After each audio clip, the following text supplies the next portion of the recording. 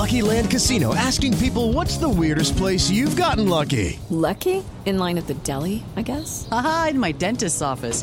More than once, actually. Do I have to say? Yes, you do. In the car before my kids' PTA meeting. Really? Yes. Excuse me, what's the weirdest place you've gotten lucky? I never win and tell. Well, there you have it. You can get lucky anywhere, playing at LuckyLandSlots.com. Play for free right now. Are you feeling lucky? No purchase necessary. Void where prohibited by law. 18+. Terms and conditions apply. See website for details. Hello, it is Ryan, and we could all use an extra bright spot in our day, couldn't we? Just to make up for things like sitting in traffic, doing the dishes, counting your steps, you know, all the mundane stuff. That is why I'm such a big fan of Chumba Casino. Chumba Casino has all your favorite social casino-style games that you can play for free anytime, anywhere with daily bonuses. That should brighten your day a little. Actually, a lot. So sign up now at ChumbaCasino.com. That's ChumbaCasino.com. No purchase necessary. VGW Group. Void where prohibited by law. See terms and conditions. 18+. I'm Victoria Cash. Thanks for calling the Lucky Land Hotline. If you feel like you do the same thing every day, press 1. If you're ready to have some serious fun for the chance to redeem some serious prizes, press 2. We heard you loud and clear. So go to LuckyLandSlots.com right now and play over 100 social casino-style games for free. Get lucky today at LuckyLandSlots.com. Available to players in the U.S., excluding Washington and Michigan. No purchase necessary. VGW Group. Void where prohibited by law. 18+. Terms and conditions apply. Footballistically Arsenal is backed for the season by Ladbrokes.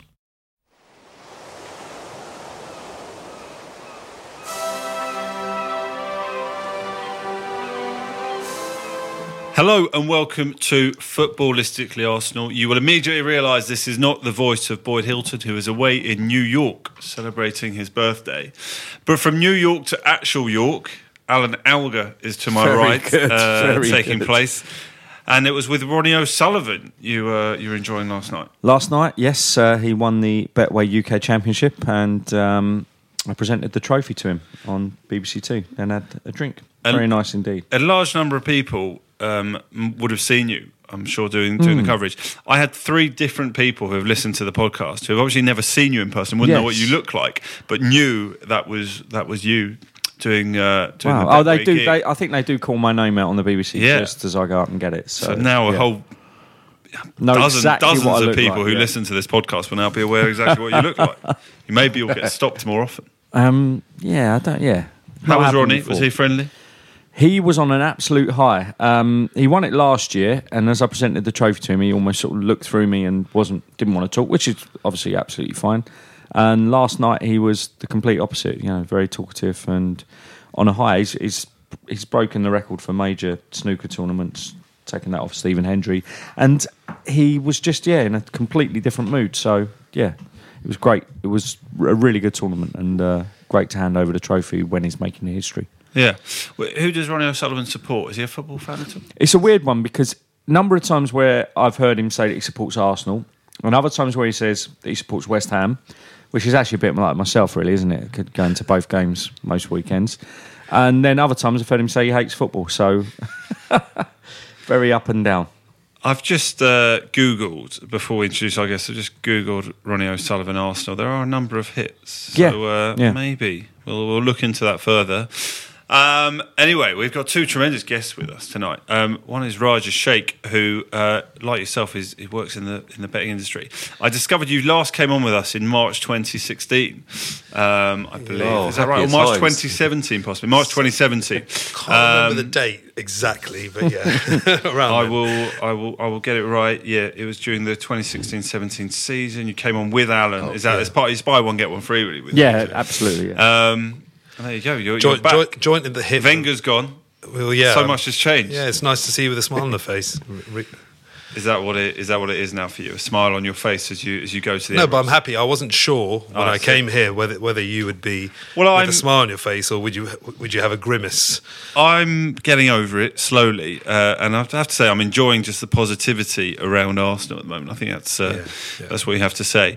And we also have Andrew Dickens, who is with us today as well, sporting more of a moustache and facial hair than he was last time I saw him. I know. Well, you know, it's new manager, new facial hair. It's that older, it's everyone's done that, right? Absolutely. Yeah, I mean, between us all, actually, as I look around, we're quite hairy, aren't we? Keep it going until the unbeaten run. Keep it. It's a little bit like that, actually. Yeah. since we last podcasted, there's obviously two more games. United feels like a lifetime ago already, so we probably won't talk about that in too much detail. But Huddersfield on Saturday, Roger, just before we came on air, you described it as one of the most boring. Was that the word you used? Boring games you've been to? I wouldn't say boring. I would say that the guys looked quite tired out there. Yeah. A little bit leggy, a little bit devoid of ideas. But I can forgive that in the first half. I think we all can, because we're all waiting for that second half to start to see a little bit of a change up. Just on that, I mean, you two are both in the betting world. Is any data been done about how many games a team has gone unable to win a league first half game? The first half stats, because that's still going. No, as I said to you, the all of the prices are actually derived from the match odds. So it will never change. I mean, obviously, I think I said that to you maybe 6-7 weeks I just wondered whether, since that has happened, whether someone had gone, actually, a team once went 18 or 20 or 25 games without ever leading at half-time in the Premier League. Although half-time odds are offered, they're all derived from the match odds for winning the game, and nothing impacts on that at all. It is weird, because you can obviously make. Well, I mean, if you have got a young, diligent football odds compiler, he'll start clipping in the away side or clipping the side against Arsenal, the price. I remember you were much like that. You know? Yeah, I was back in the day. Now I'll probably just leave it because I can't be asked. But no, if you want a bit of value, I think back the draw and back the team against Arsenal on the first half market, and you'll probably make a little bit. Because it's gone beyond chance now. It's conspiracy. There's something in it. Conspiracy theory now. Like when Lacazette's goal was ruled out against Huddersfield, I was thinking, it's because they're not allowed to be in front at half time. There's some sort of edict. It is incredible, that's gone out there. You know what I think? I think he's actually using the first half to try out new things, and then going back to something a bit more tried and tested in the second half. Well, there is a method to the madness. That's what it looks like. The second home game in a row, Andrew, where we've made double substitution at half time. I mean, I don't again have the data or the analysis. I assume that never happened under Arsene Wenger. 2 consecutive games of double substitution at half time. It's a weird thing, though, isn't it? Because I got it like against Spurs. Even though I still thought we were the better team in the first half, I kind of thought, okay, this is good. It energises everyone, and it made sense.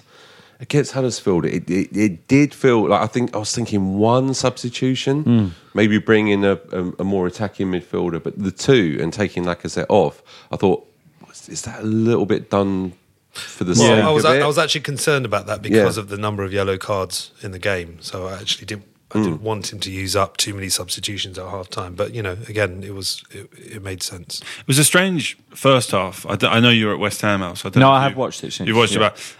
was it 7 yellows in that first half? Oh, it was a joke. But it was mainly because the ref couldn't take control of the game early on to punish the fouls, and then once we started sort of giving a little bit back, that's when he sort of broke the seal on the yellows, and then they just started to flow after that. It is a weird one, isn't it? Doesn't he have a record though? Like he did, averages 6 yellows a game, but hasn't given out a red or something like that. Tierney, it's some. I'm probably not completely accurate, but it's close to that. He likes to dish them out. I think it's a weird thing with refs, isn't it? That if there's a yellow card challenge in the first 2-3 minutes of a game, it doesn't get given.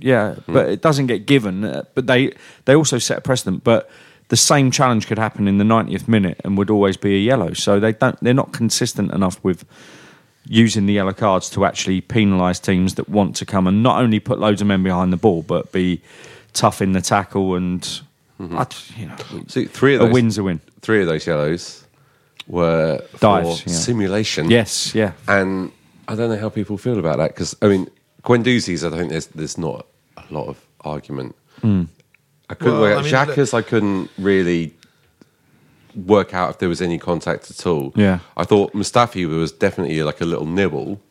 Yeah, Mustafi had at least an excuse. Yeah, he was definitely touched. Guendouzi really. Guendouzi was just embarrassing. Yeah. So I would think. No, Al, you. No, I agree. We should cut that out. That's fine. It's fine. Book him if he's dived. 3 in a game. Is that any sort of instruction from manager? Do you think, or is it just an anomaly that? Diving was on the ref's instructions maybe 2 seasons ago, to be harsher on that. But then again, saying that, I've had debates on here. We're saying that some, if you're running at speed and it's not a foul, but your momentum has taken you over, it's not a dive either. That probably wasn't the case with ours at the weekend. Yeah, I know that. But Xhaka's was like, there was no reason for him to. It was on the halfway line practically. There was no reason for him to go down at that point. So you assume he's got a little touch. Mustafi definitely got a touch. Whether it was enough to fell him. Yeah, I'm not sure. We had a situation, as you said, Roger. At one point, all three centre-backs on yellow cards at 0-0. Not looking very comfortable, and in the end, it probably. Did you feel that we were going to grind it out, or you thought this was heading for a 0-0? I started to think this is 0-0. I started to think it was 0-0 because they looked a bit tired. But I tell you what, the big difference for me is under the new manager is I do feel when the second half starts a calm sort of comfort in he will see the game. Similar to the way I feel so far anyway this season, similar to the way that I'm seeing the game in terms of underperforming players or players that are trying to do something a bit too much, and he's making the changes, which I'm really quite happy about it because it was quite frustrating under Arsene waiting for the 70th minute all the time, and even then he surprised you with the kind of changes he's making. So, I mean, what I loved about the Spurs game is that all the guys that were involved in that ruckus on the touchline, very fired up, you'd imagine, came straight on and did the business. Well, absolutely. Even Eric Dyer shouting so vociferously at Aaron Ramsey, and then he comes on and definitely had a huge impact on the game. I mean, also so the atmosphere in the stadium has changed because of that. Because even in the Spurs game, you 2-1 down at half time, and I remember going out into the concourse afterwards, and nobody was really like that down. They weren't panicking. They weren't thinking, "Oh God, we've messed it up." I was down. I was definitely down. But it was still like there was still.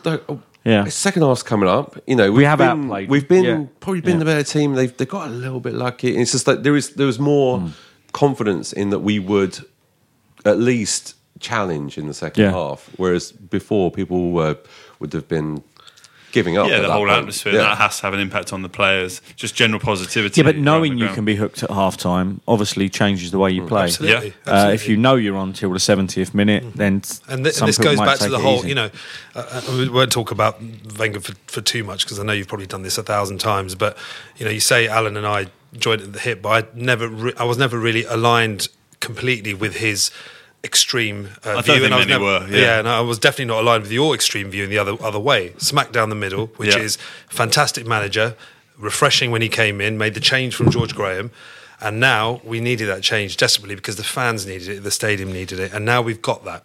And it's a different approach, and it's a different style, and it's a different tactical approach, etc. And I think that we're going to do quite well because of that. So absolutely, look, as I've said before, going this season has been a joy. I went up to Old Trafford on Wednesday, which I'll talk about in a minute, and just generally being a part of the Arsenal away fans now is completely alien almost to what it was just 6 months ago. But what did you make of the fact that these half-time substitutions, and we've got a defensive crisis coming now, Al, because we've lost Rob Holding at Old Trafford. Yeah. Mustafi, even if he isn't injured, which it looks like he probably is, he's come off, he will be suspended anyway for Sunday.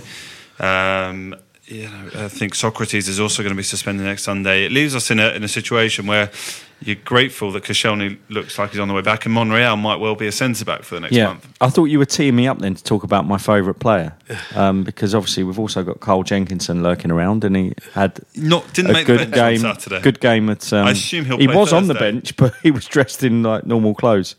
He wasn't a substitute. No, I'm assuming he'll play Thursday, but I thought he had a good game at centre-back.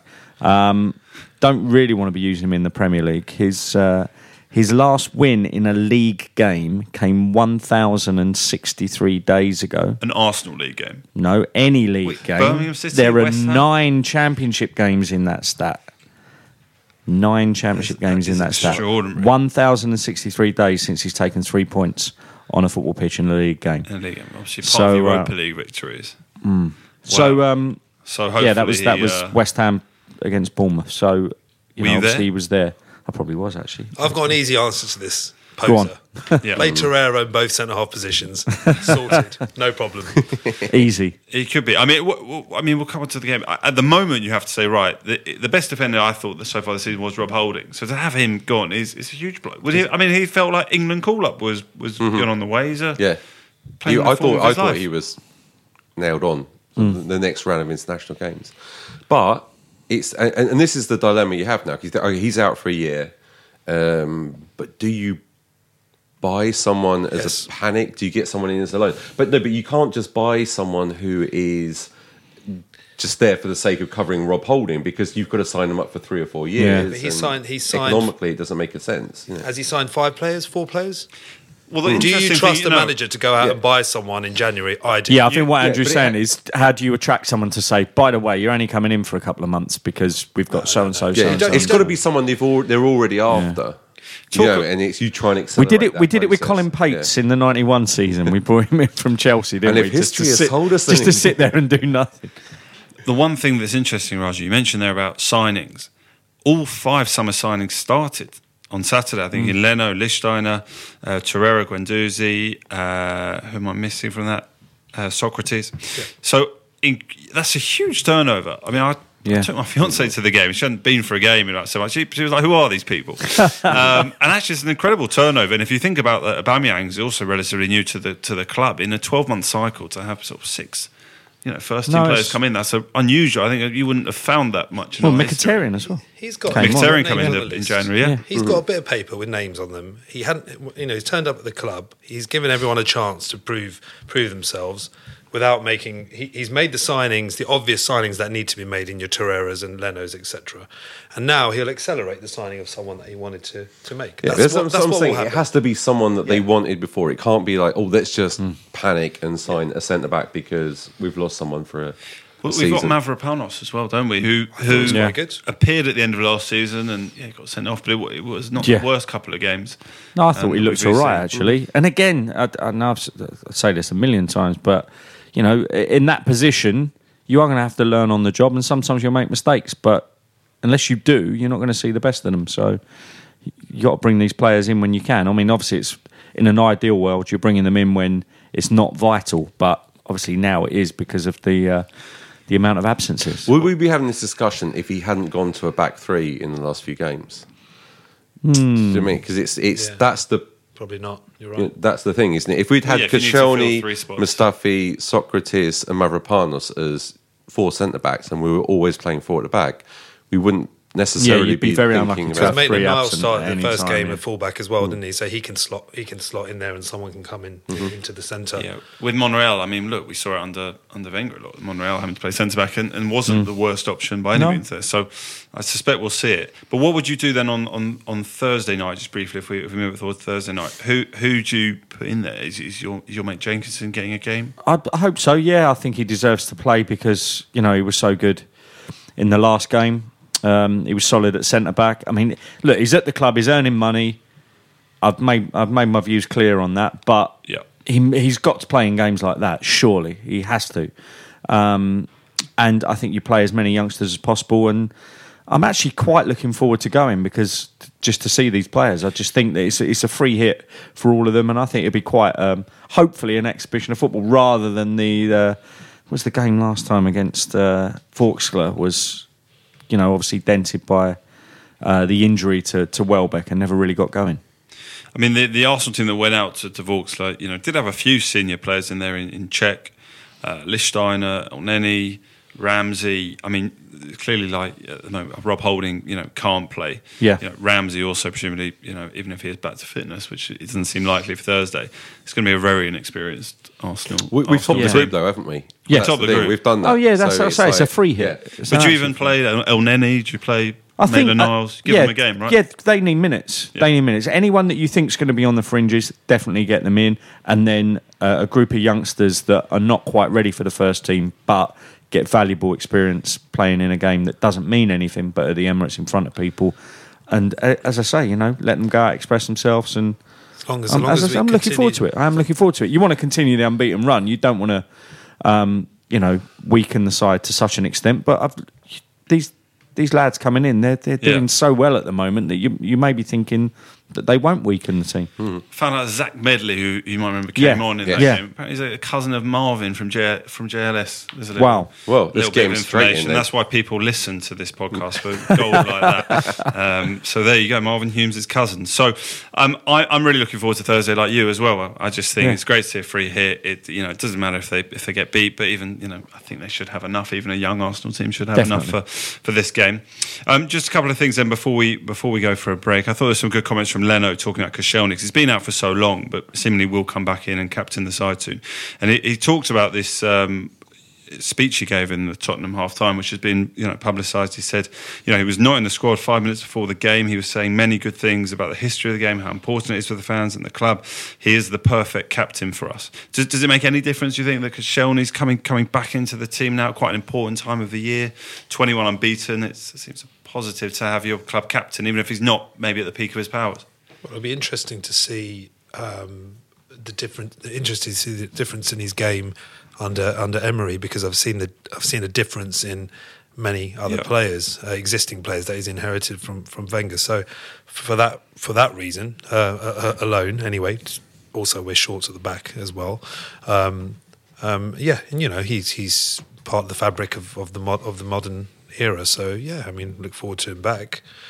No doubt about that. He obviously wasn't quite fit enough to get on the pitch. I mean, to bring Monreal on ahead of him at centre-back on Saturday probably suggested almost they were hoping just to slowly bed him into being part of a matchday squad. But I don't know, is Thursday a time to give him minutes? I don't think so. Just because if he got put back into that game and suffered an injury, it would look like the worst decision ever. I think it's an absolute no-win situation to put him into that game. Played a lot of football. I mean, you're looking at his stats here. He hasn't played less than 25 Premier League games in any season for Arsenal while he's been there since 2010-11.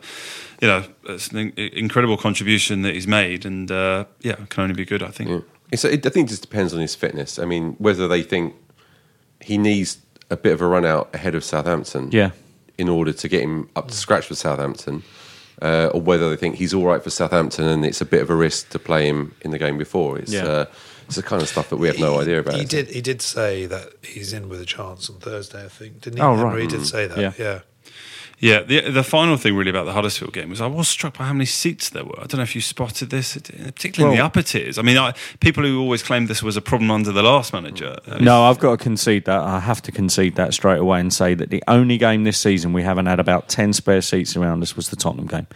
Even the Liverpool game, we had spare seats around us. So, it's an odd one, isn't it? It really is an odd one. And in the games against the smaller teams, there have been whole chunks of the row empty. Yeah, but that's because football's changed. I mean, those seats are sold. Yeah. I know it's a running joke that we say that the house is full, but those seats are sold. Honestly, where I sit, I get that. I totally get that. In front of me, there's a row of about 10 seats. It's always the opposition fans, apart from Tottenham game. It's always the opposition fans. So who owns that row on club level? There, it's obviously some firm somewhere. Right. So those empty seats will be, corporate seats. Yeah. But even like what were regulars near me, even up to last season, are not there now. And it's fine. They're generally getting filled, and there's some young lads coming in and young women coming in and stuff. And it's like, okay, this is nice. They're getting to see the game, but it's not the same old. Season ticket prices.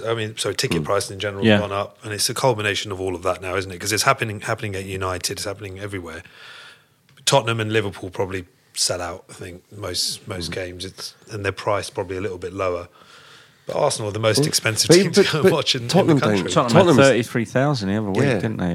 They'll sell out the new place just for the novelty value. But it is difficult. I mean, the Tottenham game, I was sat next to a woman she started talking to me, and she was over from Israel, and she was actually a Tottenham fan, but she'd been born in London and moved to Israel and come back, and she got the tickets from like a business associate over in Israel, and came along and took her son to the game, and they were both Tottenham fans. Obviously, they sat there. They didn't do anything other than just clap all the goals.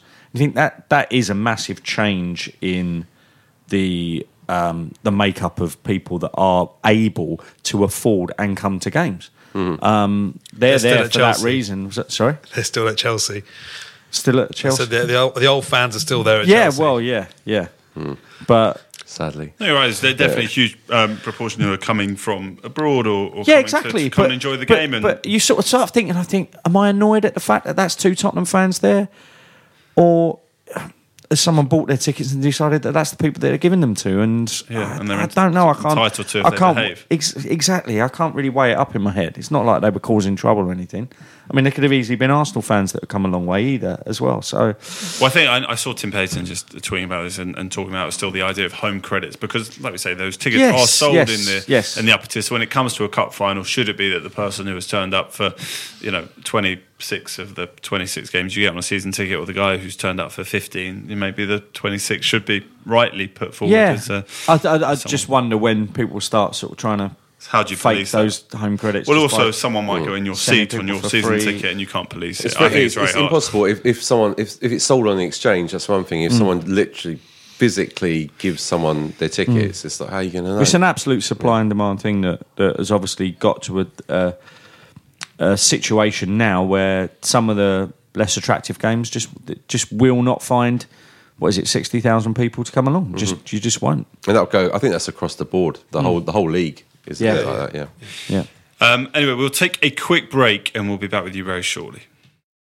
Footballistically Arsenal is lubricated by Watney's Pale Ale. Watney's Pale Ale, the Footballistically Arsenal Beer of the Month.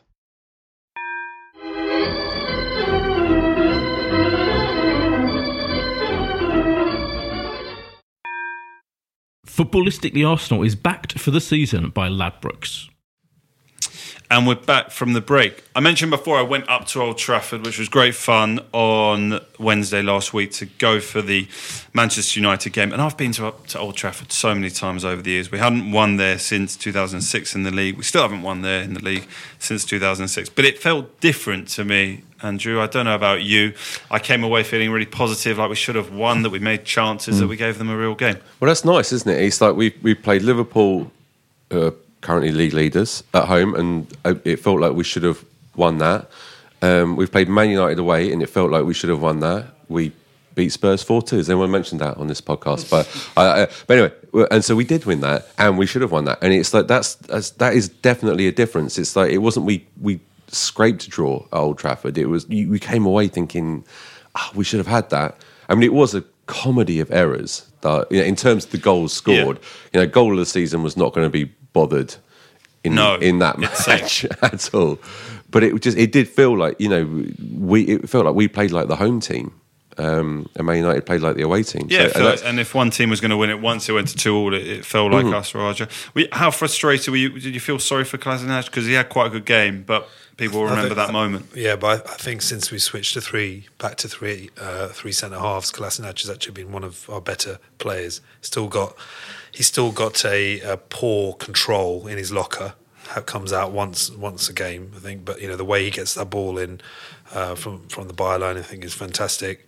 He had a good game. It was one of those things where he's made a mistake at that point. Yeah, and we've made an error. We still need. I still want to see a player in certain scenarios in a game go around the team to say, guys, keep it tight now for the next 5 minutes, or and we still don't really have that. I think. Can I say the only player I've seen do that on more than once this season is Guendouzi. Yeah, I've seen him, a 19-year-old kid, start saying, like gesturing. It looks like it's obviously impossible to know what he's actually saying, but he sort of seems like he's gesturing, like keep it tight, keep it narrow, and stuff like that, which is great for him. I mean, it's often but I know what you mean. It's that there's still not that one voice. So look, I don't want to talk about the game in too much detail, Al, because it was already 5-6 days ago. But our top 4 hopes, having come away from Spurs, Manchester United, Huddersfield, we've taken 7 points from those games, which I think all Arsenal fans would have taken. We're still 5th favourites to come in that top 4, aren't we? Yeah, I saw the table of the games involving all of the big 6, and no one's really streaking away in that at the moment. And some people like to say that it gets settled on those games, but I don't think so. It tends to change season by season, and I think it'll actually be this season, looking at how scrappy that is, it's going to be settled against the smaller teams. And the smaller teams at the moment, I think we're dealing with, and we're playing in games where against the Big Six, we're actually competing. So you would expect the remaining games against those big teams will register at least 2 wins out of our remaining games against those. And then it will be done elsewhere. So I would still be hopeful that we will be... What I'd like to say is that going into April, we'll still have a chance of doing it. I think that's what we can hope for. That doesn't sound too optimistic, just to say we'll be in with a chance going into April. Yeah, but I think, what's that? 5-6 games to go, and obviously what I mean by that... What would you take now? Say within 3 points going into the last 6 games? 4 points? I think we can be better off than that. Yeah. That's what I mean. I think we can actually be better off than that. It's very competitive. I mean, the league is so but what competitive now. But what are we going to do elsewhere? Because, you know, when the Europa League starts to hot up, he has that gamble to make. I guess from about the quarterfinal stage, we start playing teams of quality, of similar quality. You're going to start having to make the decision as to whether or not you're going for the league game at the weekend. And, you know, we saw it with Wenger last year, and I totally agree with him doing it. He started to make that his priority squad and then rest players at the weekend. I mean, Emery's done it before. He's done it plenty of times before. But is he going to start changing that at the end of the season? He might have the dilemma that we're very close rather than really far away like we were last year and knowing where we had to put our eggs. Do you think we'd benefit by not getting knocked out early in Europa knockout stages in a weird way? I don't know. You still got to have it there, and I think he'll be just with his pedigree. You assume. Oh, but imagine a final against Spurs, though, which could happen. We'll know. That'd be too much to bear. We'll know much more about potential opponents within a couple of days, but invariably there will be some sort of tough teams that come a quarter-final, semi-final. He'll have a serious decision to make if we are 4th, 5th in the table by a couple of points. Yeah, he will, and it'll come down to squad management, and that's why at the moment it does look like he's made it clear to everyone that there is movement between what he thinks is his first team and second. I don't think he actually has that at all.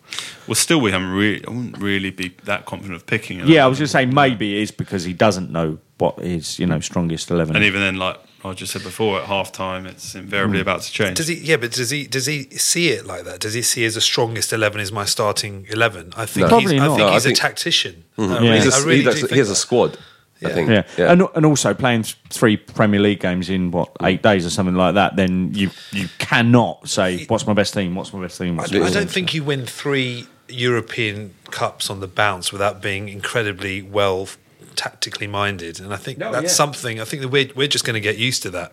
We're going to think, wow, okay, I can now sort of work out kind of what he's thinking from a tactical perspective, because he when I'm watching the game, he is looking at players that are not penetrating in the areas that he wants them to, and then actually making that specific change. Mkhitaryan keeps getting hauled off and on. Iwobi's one of those as well, and you can see those. Well, Iwobi's been poor since, and again, it was a thing that really used to wind me up. Is that 5 great games suddenly makes you a legend at Arsenal these days. The Iwobi praise obviously went a bit OTT. I mean, I praised him myself.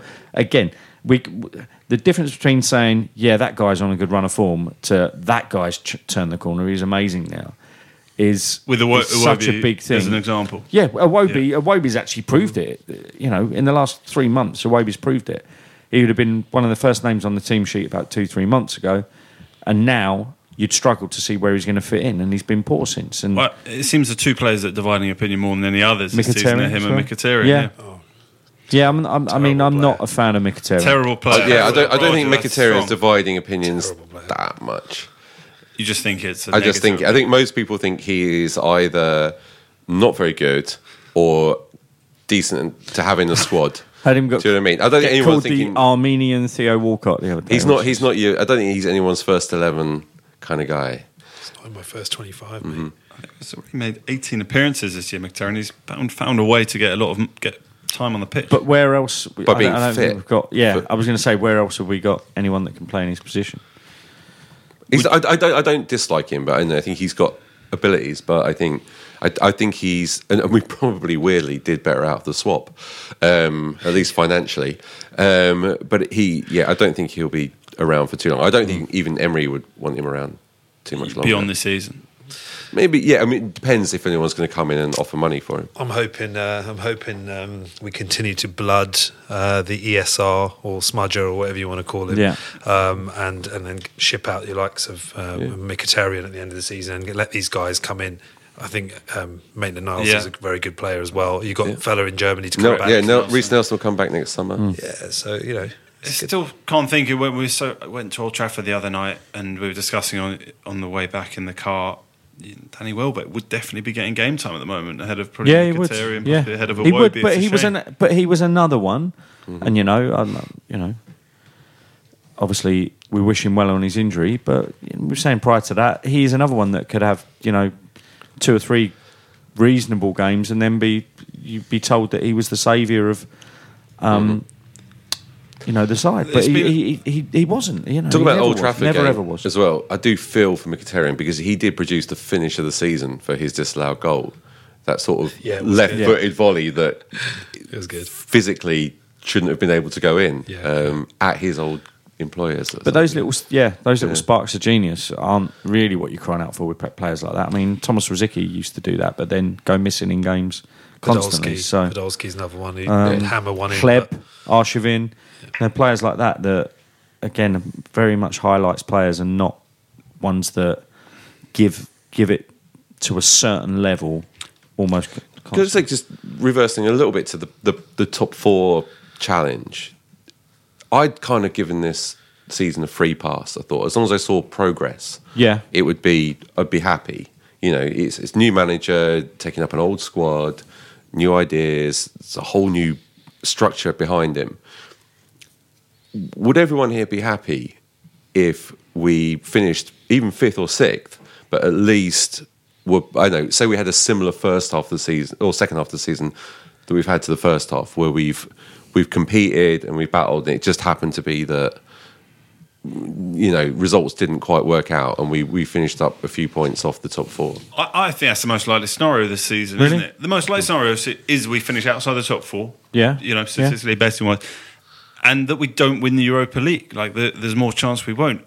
But there'll be such a difference to doing the same outcome as what we did last season. Because I think just because of the improvement, it feels like it's been on the pitch. But when Arsenal fans are getting called spoilt for saying that we wanted Wenger out because it was all to do with trophies and things like that, it wasn't. It was the competing side of it.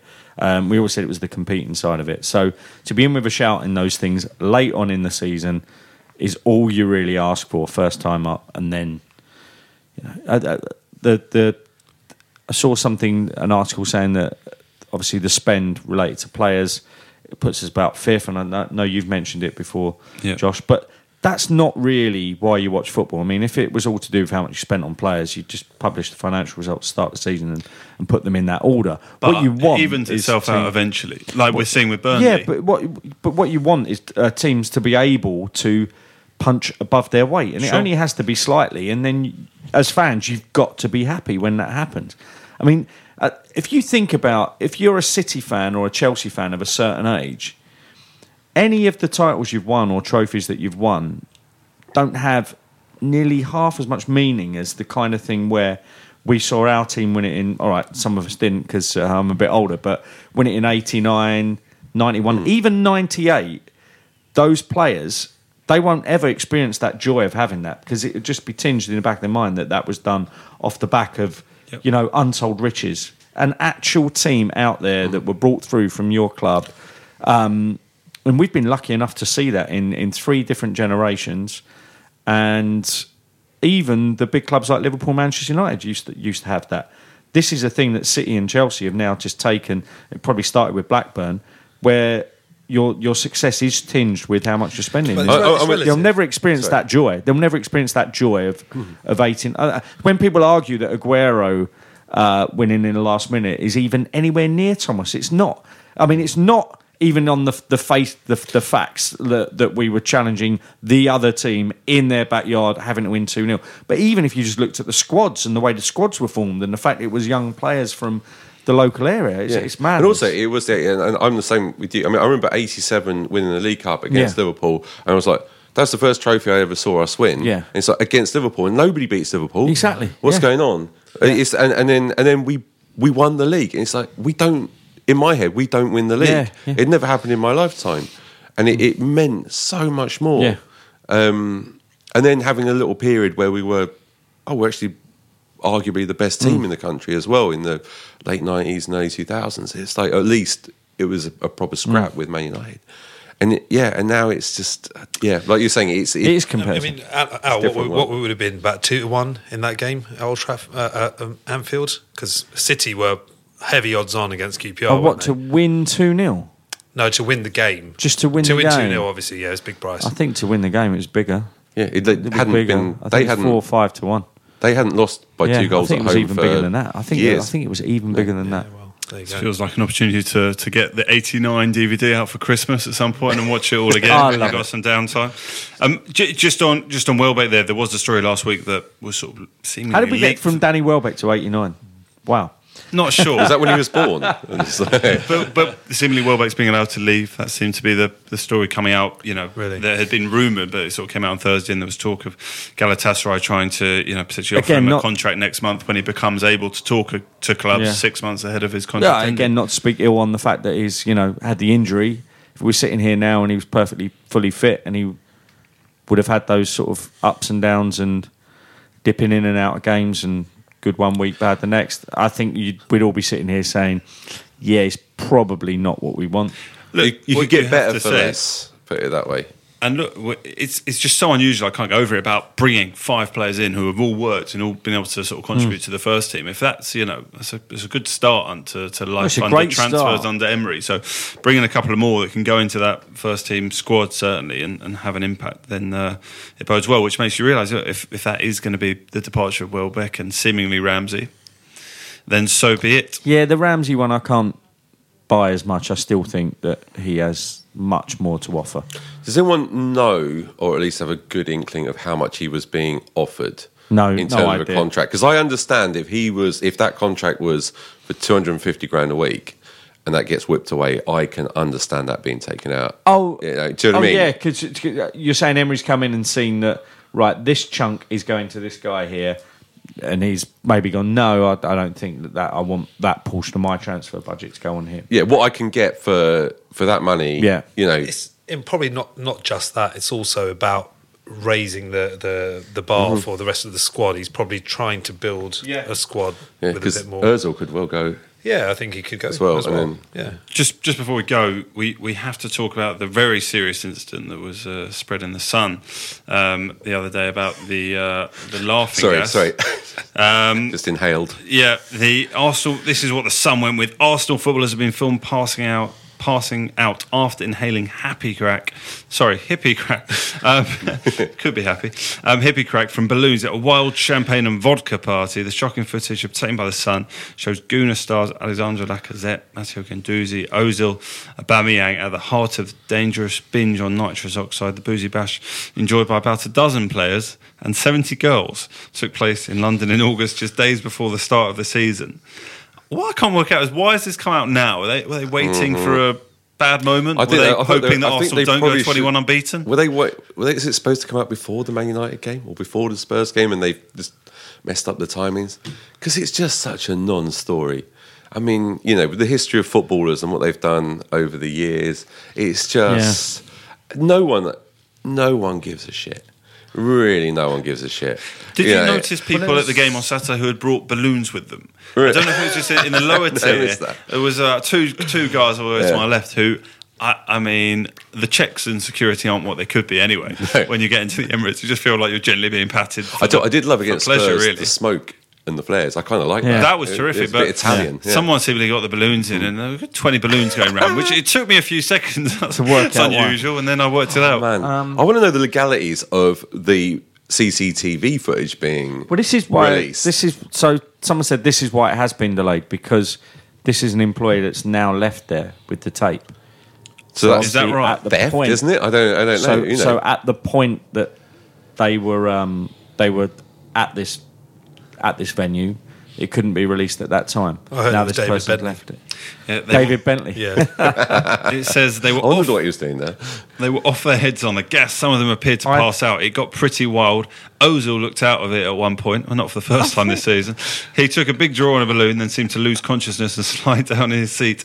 The young player with the curly hair, I think that's Guendouzi, was also encouraged to have a go, and the effect was even worse. He inhaled the gas, then passed out completely and slumped on one side of the sofa. Yeah, well, see, I think the first concern there is that there's some married men there, and then there's 70 girls. So, I mean, not to be safety and morally judgmental, but I'm sure they've had a little sort of tug from their wives to say, "Hold on a sec, why?" But also 70 women. I meant a tap on the shoulder. You know, also like 70 women in a nightclub. 70 women bust into this. There's no pictures of that. There's no but who invited women towards? Yeah. I don't know, but who introduced them in? You know, it is. See, I tend to agree with your friend Perry Groves' comments that the Stars under George Graham like to enjoy themselves and still performed. These lads have still performed. They'll get a bit of a rocket it was before the start of the season, right? I think it was a few days before. I think team bonding, bit of laughing gas. Yeah, who gives a? It's team bonding, right? I think their warning will be from the club. Just check for security cameras next time. Absolutely. My favourite bit of this whole article was saying at the start of the season, Emery confirmed he had banned fruit juice from the club's London Colney training base because it contains too much sugar. A club source said last night, if Emery was unhappy with his players drinking fruit juice, God knows how he'll feel about them binging on hippie crack and vodka. So there's no sugar in hippie crack. I know that for a fact. So, you know. Well, there you go. Well, I hope that balloons remains a feature of both the home and away end this year. I like the idea that they will do that. We turn attention. We've obviously got two games to predict. We spoke briefly about the Carabao Europa League game, which is, to all extents, just an opportunity for the youngsters. But I always wonder, Raj, how the new manager bounces at a thing. Is there anything on the data on that? Because Southampton, I know that he's obviously lost his first game, but it'd be the first home game for a new manager. That is a thing. It is a thing. It's definitely a thing. If you look back statistically, they'll pick up short-term pickup. Well, you know, it's obvious, right? Players playing for their positions, so there is a short-term pickup. So you know, I don't know what price Southampton are for this game, but you know, might be a little smidge of value if you want to back against us carrying that run on to the end of the season. 7-2, something like that. So our record at Southampton over the last couple of years. Last year we just drew 1-1 in the league. Oh, the year before though. Year before was 2-0. 2-0 victory. And the year before that was a 4-0 defeat. It's generally been a bogey ground, though. I think for a long time. I've been a couple of times and don't think we've returned with anything other than a point a couple of times. Yeah, to win 5-0 in the FA Cup, if I recall rightly. That was a good night for Theo Walcott. What are your predictions then for the firstly the Carabao game? Carabao, I think we will win 3-0. I'm going to say season's lowest attendance. Followed by, I can't even give my tickets away. I'm going to go, but you know, it's one of those things. I'm going to go lowest attendance and a 2-1 win. Roger?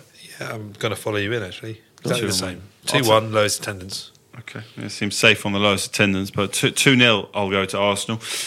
Southampton are at best price, what does it say? They're about 3-1? Look about 61-20. Yeah, 3-1.